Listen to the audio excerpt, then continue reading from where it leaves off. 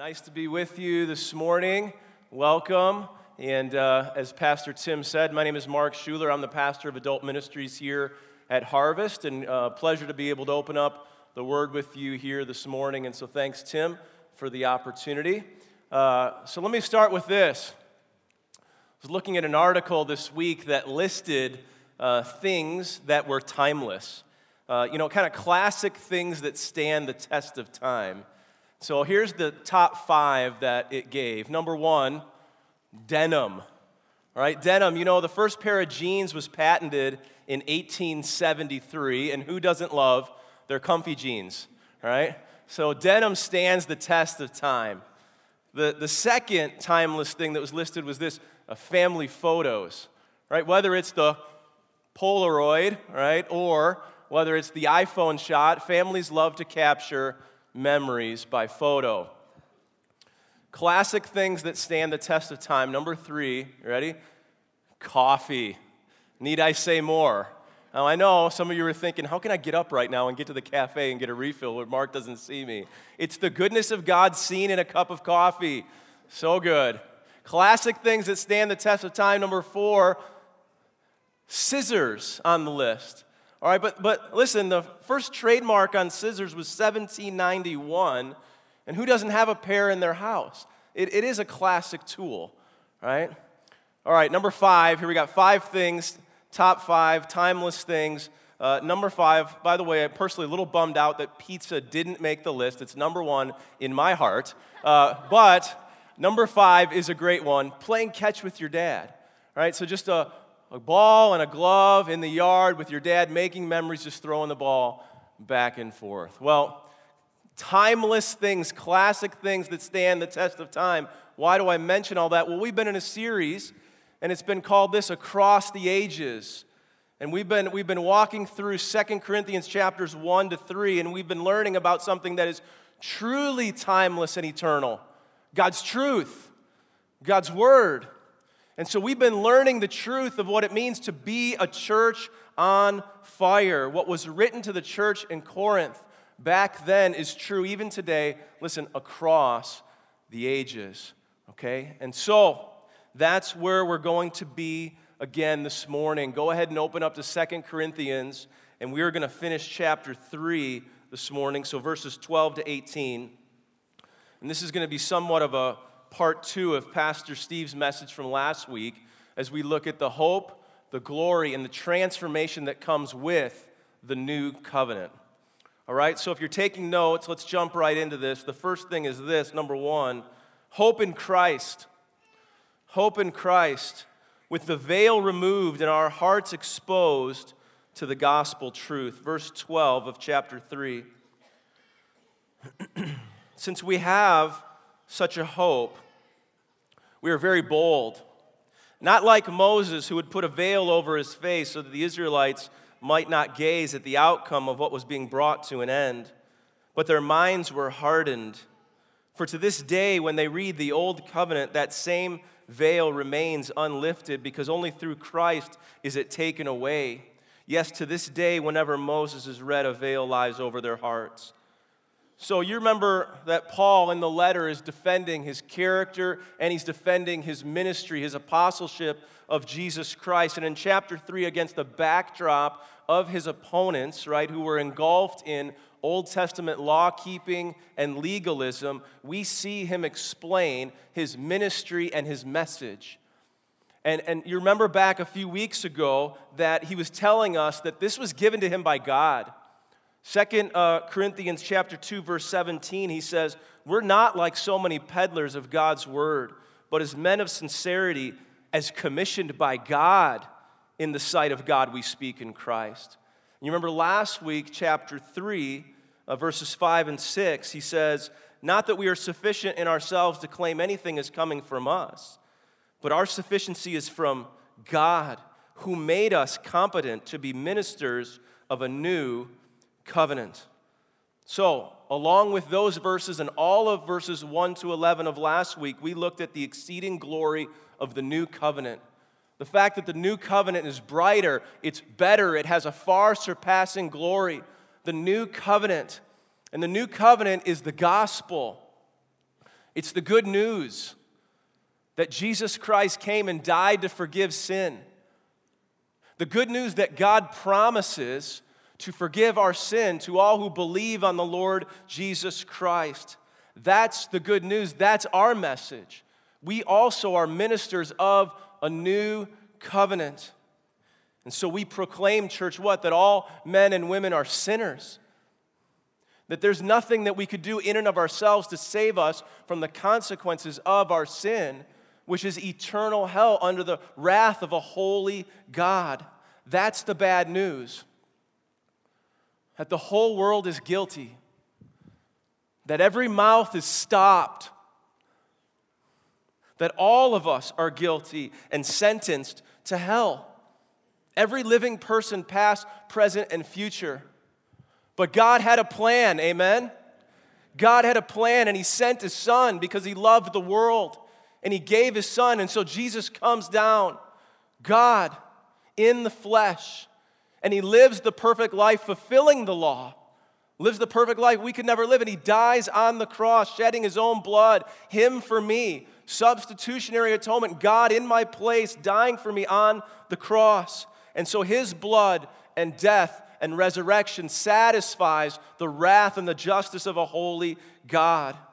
And so now, by God's grace alone, through faith alone, in Jesus Christ alone, we can be forgiven, not by anything that we do, any of our work, but by His work on the cross. That's the gospel. That's the new covenant. We said it like this last week. It's the promise of the forgiveness of sins and the reconciliation of a right relationship with a holy God, all based on who Christ is and what He's done. That's why Luke 22:20 says, this cup that is poured out for you, Jesus says this is the new covenant in my blood. Now let me ask you, does that bring hope? Does that fire up your worship? Man, that ought to bring hope. And listen, if you have not turned to Jesus Christ, if you have not turned and put your faith in Him and confessed Him as God, Lord, Savior, and put your hope in Him, do that now. Don't wait another moment. Those who come to Him, He'll never turn away, the Scripture says. And so come and turn to Christ and experience this promise of the new covenant, the forgiveness of sins. And look, for the very first time, walk in a right relationship with God. God loves you. This brings us hope, this new covenant. And so Paul says it just like that in verse 12. Since we have such a hope. Since we have such a hope. Since we have such a, you tell me, hope. We have this hope because the new covenant is far greater. That's what verses 1 to 11 were telling us. And so Paul exclaims now, since we have such a hope. And let me just do a quick reminder here of 2 Corinthians 3, of what we saw last week and the contrast that he's giving us as we have this hope. And we have it, as I remind you, because the old covenant, the rules, the regulation, the law, that was written on tablets of stone.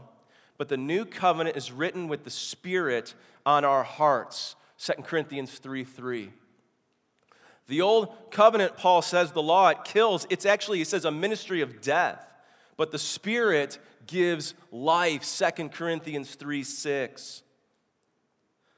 The old covenant is a ministry, he says, of condemnation. But the new covenant is a ministry of righteousness. 2 Corinthians 3:9. So he's giving us the contrast. And then finally, the old covenant has a temporary, fading glory. But the new covenant has a permanent and surpassing glory. 2 Corinthians 3:10 to 11. That brings us hope. Look, the new covenant is far greater. It is far better. It is far better. Say that. It's far better. Now that's the point that the author of Hebrews is making through the book. And I just want to share a couple more scriptures with you, because compared with the old covenant of law, as we wrap our mind around all this, the new covenant of grace is what it says. It's a better covenant. That's Hebrews 7:22. It says, this makes Jesus the guarantor of a better covenant. This covenant also, church, has a better hope. Right? That's what we're talking about. And so Hebrews 7:19 says it like this, for the law made nothing perfect, But on the other hand, a better hope is introduced through which we draw near to God. Okay? Better. It has better promises. Hebrews 8:6 says it like this, but as it is, Christ has obtained a ministry that is as much more excellent than the old, as the covenant he mediates is better, since it is enacted on better promises. And the last one I want to share with you is it has a better sacrifice. Hebrews 12:24, and to Jesus, the mediator of a new covenant, and to the sprinkled blood, right, that speaks a better word than the blood of Abel. The new covenant is better. Although the law, church, it was good, it was holy, it was righteous, because it revealed the holy character of God, and because it also did this, it set apart Israel from other nations. It set it apart, but look, it was never intended to save. It cannot save. It showed us, really, that we couldn't keep the law, and in that way revealing our sin. And so the Old Testament saints then looked forward to the Messiah, right, to Jesus, and we now look back to the cross, back to Christ. And so the old covenant has no ultimate hope, a ministry of death, but the new covenant has real hope. It has hope. You can have hope today. And hope is this: it's the absolute assurance that every glorious promise of the new covenant will come to pass. It will. You can hope in that. You can anchor yourself down in that. Every glorious promise of the new covenant will come to pass. God will keep his promises. You can rest in that. You can trust that with all your heart.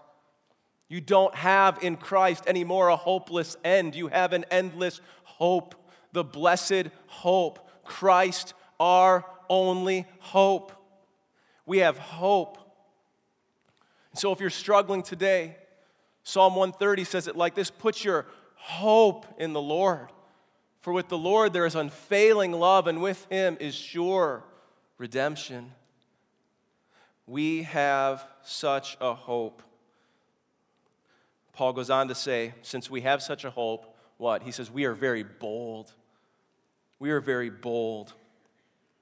Because of this hope in the better new covenant, Paul and his fellow workers were what? They were bold. They spoke the truth plainly, he says, openly. They didn't hesitate to share the truth. Why? There's no hope without it. And so they shared it. They were bold. They were courageous. They spoke for God because God called them to proclaim the message. They were bold. And after he says that, now he gives the example here of Moses. We read about this last week in Exodus 34. You could just write that down and read that on your own if you haven't caught that passage yet. But he says it like this. He says, we have such a hope. Since we have such a hope, we are very bold. And now he goes to Moses as the illustration again. Not like Moses, who would put a veil over his face so that the Israelites might not gaze at the outcome of what was being brought to an end. But their minds were hardened. For to this day, when they read the old covenant, that same veil remains unlifted, because only through Christ is it, right, the veil, is it taken away. Yes, he says, to this day, whenever Moses is read, a veil lies over their hearts. And so, Moses veiled his face. And so what Paul's saying is, he's saying in part he did that, Moses did, because that the Israelites might not, he says here, gaze at the outcome of what was being brought to an end. He veiled his face. In that way, you see the glorious old covenant was a covenant that was temporary, that was veiled. It was fading. It was a fading covenant. But look, the temporary nature of the old covenant was not at fault, nor was Moses at fault, he's saying, for those who refused to believe on God. It wasn't their fault, okay? Not Moses, not the old covenant. The problem was the hearts and the minds of the people. Paul says he makes it clear that the Israelites did not believe because their minds were hardened. Okay, you could just write this down. Stubborn, hard-hearted unbelief. That was it. That was the problem. And so Paul's saying, just like then, so it is now in his days of ministry. Paul says they don't see it as we preach the new covenant. Why? There's not a problem with the covenant. There's certainly no problem with Christ.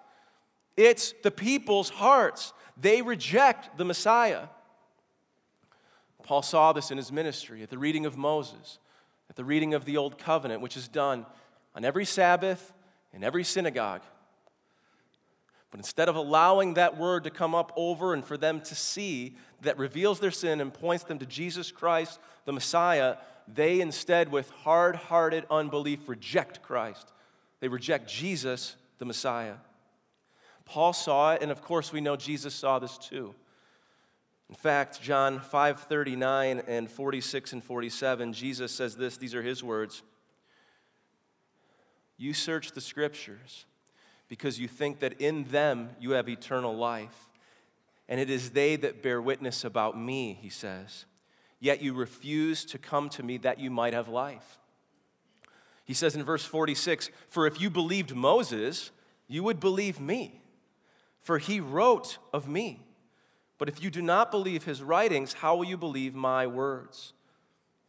And so by contrast now, it's when we what? When we turn to Christ in repentance and faith, when we turn to him and believe on Jesus Christ, we then have what? God gives us spiritual eyes to see.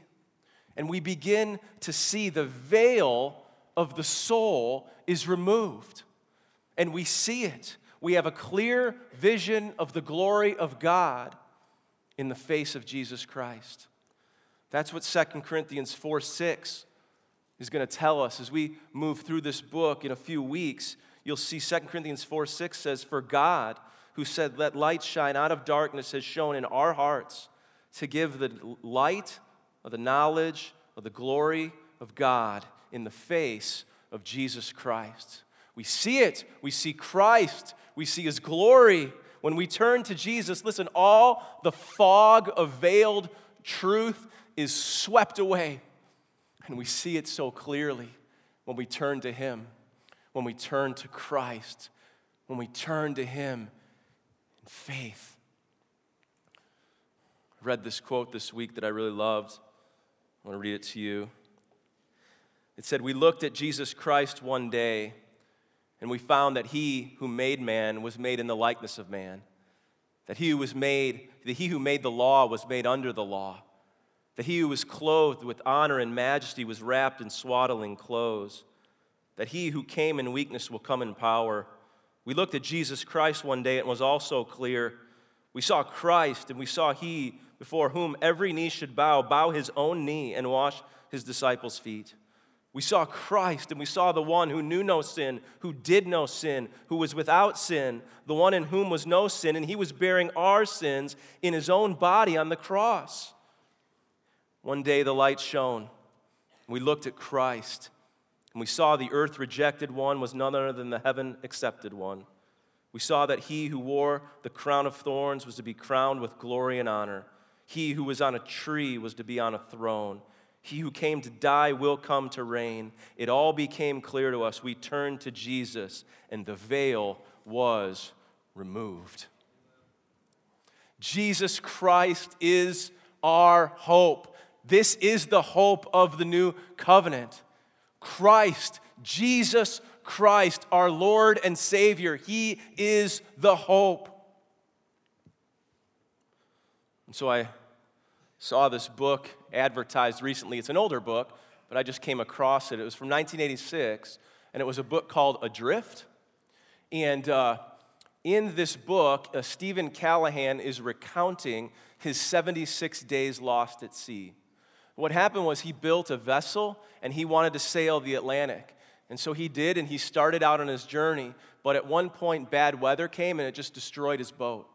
And so what he did was he grabbed as many supplies, water, food, things he could, and he dove into his life raft, watched his vessel sink, and he spent almost 80 days afloat. And he said he faced death with raft punctures. He faced death from sharks. That makes me a little crazy. All right, he almost died from starvation, lost a third of his body weight. He almost died, of course, from dehydration and sickness. But someone asked him, and what kept you going? And this was his answer. It was hope. It was hope that I'd be rescued. It was hope that I'd be alive. It's my hope that kept me going. And someone once said, we could possibly live 40 days without food, 8 days without water, 4 minutes without air, but only a few seconds without hope. Maybe you came in here today, man, you are despairing and desperate. Turn to the Lord. Turn to Jesus Christ. His arms are open. Turn to Him. He will give you real hope. Hope founded in the new covenant, founded in Christ. If you have done that already, if you have turned to Him, then you have every reason to hope today and forever. Hope that is real. Hope in Jesus Christ. Point 1. Hope in Christ with the veil removed and our hearts exposed to the gospel truth. Here's point number 2 now. Behold the glory of the Holy Spirit and cooperate with Him as He transforms you from one degree of glory to the next. Let's look at verse 16 and keep walking through the end of the chapter. But when one turns to the Lord, the veil is removed. Now the Lord is the Spirit, and where the Spirit of the Lord is, there's freedom. And we all, with unveiled face, beholding the glory of the Lord, are being transformed into the same image from one degree of glory to another. For this comes from the Lord, who is the Spirit. When we come to Jesus, the Spirit of God opens up our minds and our hearts, and we begin to see with spiritual eyes. We begin to see Christ, right? We see Him in the Scriptures, and we see Him in all of His glory. But then, the Spirit of God, as we come to Christ, also does something else. He begins to do what? Transform us, to make us like Christ. And so that's what these verses here at the end of chapter 3 are talking about. Transformation.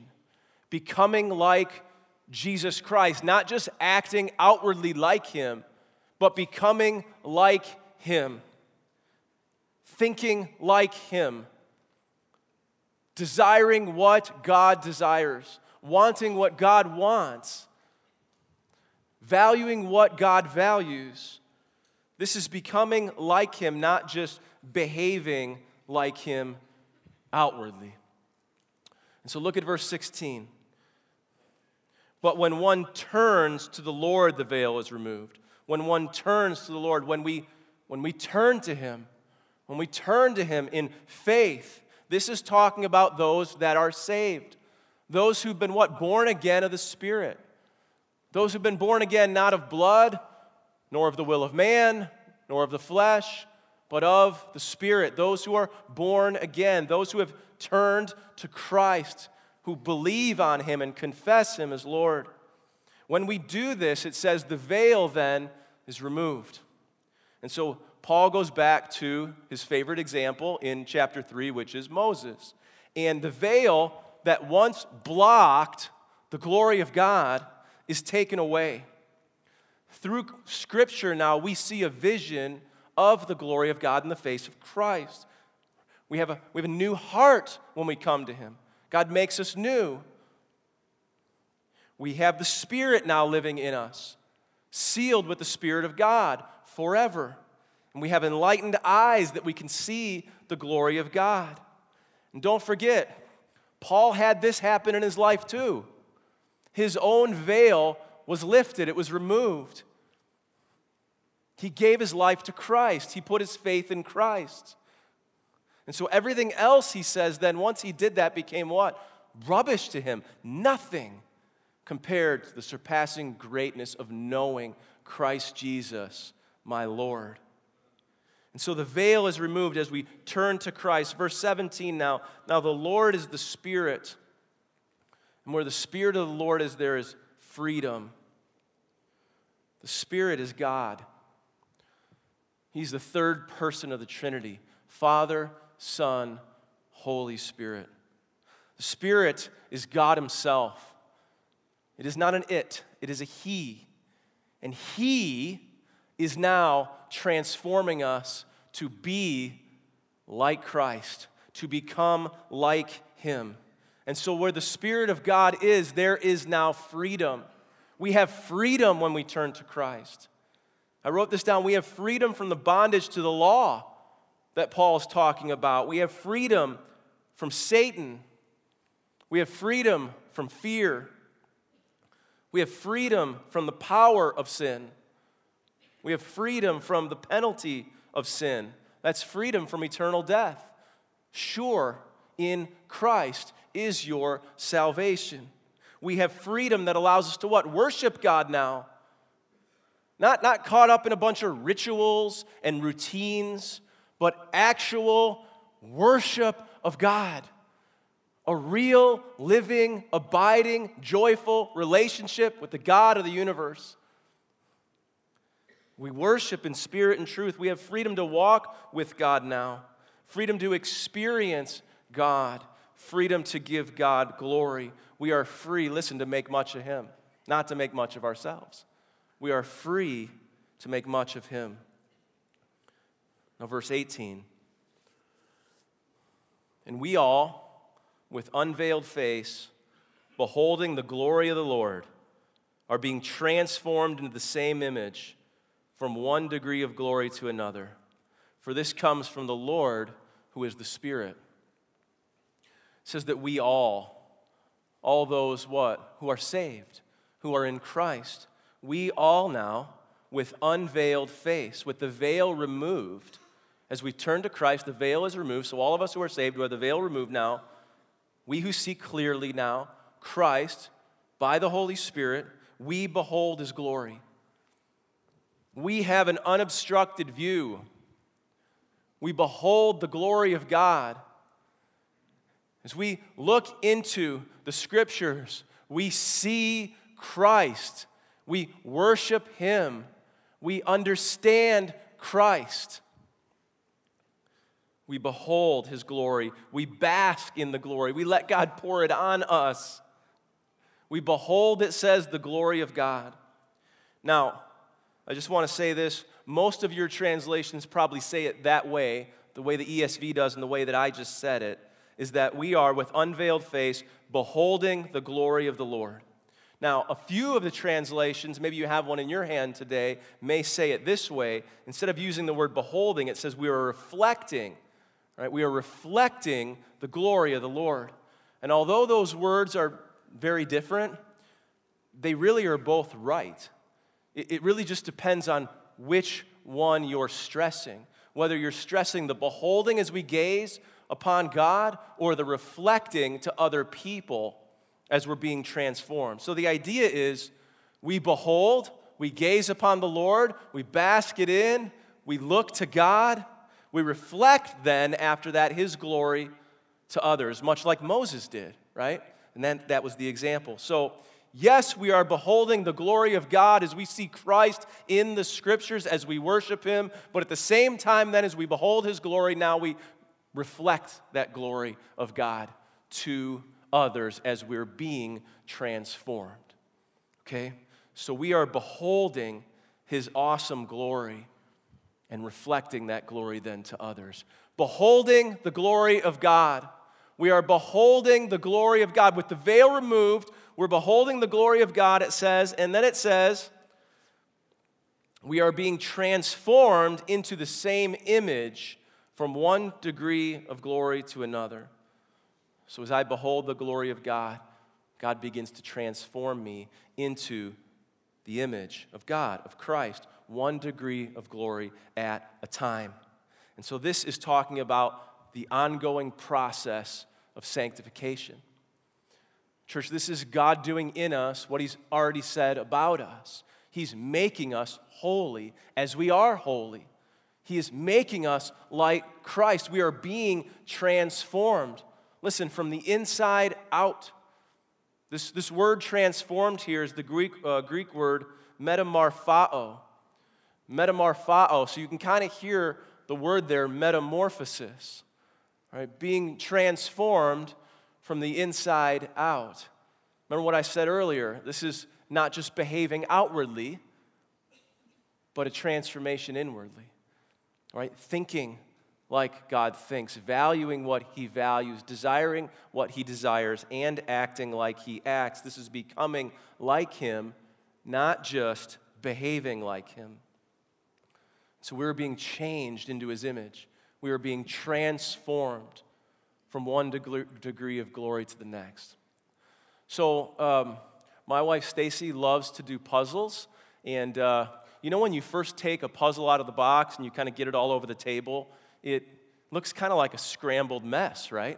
It looks kind of jumbled and things don't look like they go with anything, and it's kind of all spread out and it's a bit of a mess. In fact, the puzzle she was doing this past week, on day one, it looked like a jumbled mess. You couldn't really see anything. But as she put it together, day after day, putting it together, by the end of it, it was beautiful, right? I think her exact words was, "Wow, this looks so pretty." Okay? It was beautiful. It was radiant. Listen, you could clearly see what it was made to be. It was beautiful. It looked good. Now listen, we are being transformed from one degree of glory to the next. Okay? 1 degree at a time. Listen, one piece at a time. God putting it together. We are being transformed 1 degree of glory to the next. You may say, "I don't look that much like Christ yet." God's not through with you yet, and me either. He's putting it together. He's working on us as we behold the glory of God. We are being transformed into the same image, 1 degree of glory to another. God doesn't just microwave us into His likeness. It's just like done. He grows us and He changes us. He makes us like Him. And listen, it's the Spirit of God that's doing the changing. Right? That's what we see. We are being transformed in the same image from 1 degree of glory to another. For this comes from the Lord, who is the Spirit. God is changing us. Yes, we play a part in that. And we'll talk about that in a moment. But this is God doing the changing. We can't just muscle our way to being like Christ. We can't just force it. In fact, this is the example that Tim's given us before with the Nerf ball, right? And sometimes we get to the place where we just kind of white knuckle it. Man, I got this, God. I'm changing. I can do it. Look at me. It's happening. Then a few days or maybe a few weeks and it just goes right back to how it was. That's just outward change only. Maybe that feels good because we can kind of control that and we don't really surrender it to God and we kind of feel like, I got this. But it's not real change. It's us muscling it and forcing it, and I got it, God, but it's not real transformation. So, God doing the changing. God changing us. Him transforming us 1 degree of glory to another. Do you want that? Do you want God to change you? Do you want to get real with God and say, God, I'm done with it. I'm done with faking it. I'm done with trying to muscle it. It ain't working. God, I'm ready. Maybe you would just say that in your mind right now. God, nothing is off limits. I surrender it all to you. You do the work in me. I don't want to fight it anymore. I don't want to try in my own strength anymore. I need you to change me. So how does that happen? Well, let's put that picture up. This is going to be a review for some of you. Maybe for some of you, you've never seen this before.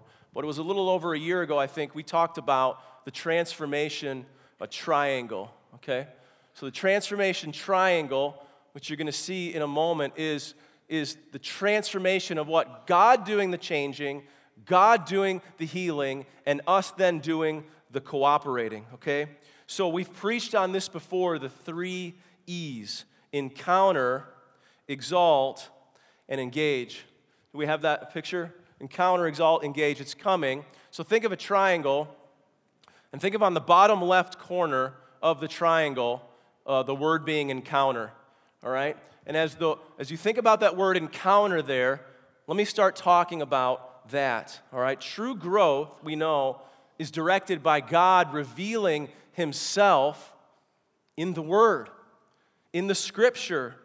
Look, you can meet and know the God of the universe. There it is there, encounter.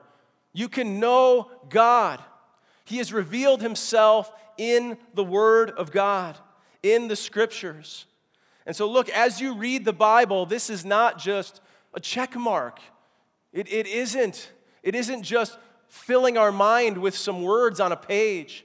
This is an encounter with Almighty God, the creator of the universe. This is an encounter with God, and in the Scriptures, as we encounter him, we see who God is and who he's made us to be, how it is that we can be saved from our sin, how it is that we can walk with God. Look, this is a personal book. Man, we got to devour the book. But not just to say we memorize some scriptures, but to actually meet God here as the Spirit of God reveals God in this book. God reveals himself in Scripture. Do you know God's Word? Do you respect and honor God's Word? Is this book on a higher shelf than any other book in the house? Do you then obey God's Word? In God's Word, we encounter God. We know him. We begin to see him for who he is. We begin then to desire him as the Spirit of God is changing us. And we obey the words of God. But listen now. Not just, I read it, I'll do it, right? Not going to be angry, God. I promise, not doing that anymore. Or I know I'm going to be patient, God. I'm just going to be patient. I'm just going to do it. The Word says that I should be kind to one another, so I'm just going to be kind. Not that, right? That's the muscling it like we were talking about. That is what a lot of people do, and they go from encounter across the bottom of the triangle to engage, right? Read it, do it. Read it, I can do it. And that lasts a couple days or weeks. It's not real transformation. You have to go up the triangle now to what? You encounter God, now we begin to exalt God. That's where we're going. We're going up. Exalt God. And so let's talk about this. True growth requires what? God's power unleashed into my heart. Right? God's power unleashed in my heart as I step out and passionately worship him, as I exalt him. And really, there's two postures we talked about of exaltation. And the one is just hands up, beholding God, praising God. God, you are awesome. God, you are holy. God, you are sovereign. God, you are perfect. We just raise our hands and we make much of him. And we posture that way to look up, to get our eyes focused on him, to reach out. Man, I'm telling you, as you do that, man, it does something. As we make much of him and look to him, we praise him, we worship him, we thank him. There's a second posture, right? We make much of God, we lift our hands up and we worship. But we also, the second posture is this, on our knees. As we make much of God, we also now begin to what? Humble ourselves. Make little of ourselves. We get down on our knees and we begin to cry out to God, just surrendering all of our life to him, and we confess our sin. And we just sit and agree with God. God, forgive me for this. God, I know this was wrong. God, please change this in me. God, I just want to get specific with you. God, please forgive me for this. God, please forgive me, God. I believe that you will. God, not my will anymore. Your will be done. God, I surrender this to you. I'm done with it, Lord. I'm done with muscling it. You take it. You do it. May you become greater and me so less.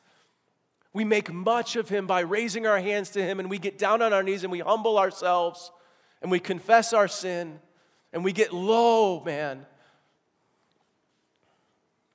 Two postures, hands up, on our knees. We are exalting God. And so it's behold. Maybe say it out loud, raise our hands, praise and worship and thanks, and just cry out to God, making much of him. We behold our God. We're also still, right? Behold, first posture, be still on our knees, crying out, confessing sin, surrendering our life, giving it all to him, still before him, your ways, your will, not mine. I deny myself. I pick up my cross. I follow you again. I confess this to you, God. Please change me. I can't do it. I need you, oh God, to change me. Behold, be still, and then be filled. Ask God to fill you with the Spirit of God. That the Spirit of God would what? Would dominate all of your life, all your thoughts, all your decisions, all your actions. You would be under the authority of the Spirit of God and the Word of God. That God would have this full control. And that you'd walk in the Spirit, as Galatians tells us. That you'd keep in step with the Spirit. Behold, be still, be filled. Encounter, exalt, and now engage. You see the difference? It's not, okay, I won't lust, done. Okay, I won't be angry, done, I'll just do it. No. God transform me. God forgive me. God, you are awesome. I am not. I need you, oh God. We are exalting God. And now engage. True growth does require worshipful cooperation. And so this is God working in me for his good pleasure and me working it out, what he's already worked in me. Right? God doing the work, him doing the changing, the drawing, the healing, the transforming, and now me cooperating. I'm fully engaged, cooperating. All of his ways and all of his will, but in his power, in his strength, by his grace, I'm being transformed from one degree of glory to the next. Encounter, exalt, engage. Real transformation, not a muscle, not a fake, but a real. And God wants to do that in you. And that's the awesome thing, is God wants to work in us. And so put yourself before him, even this week, even now. I want to give us an opportunity to do that. That our life would be a life of worship that results in real transformation.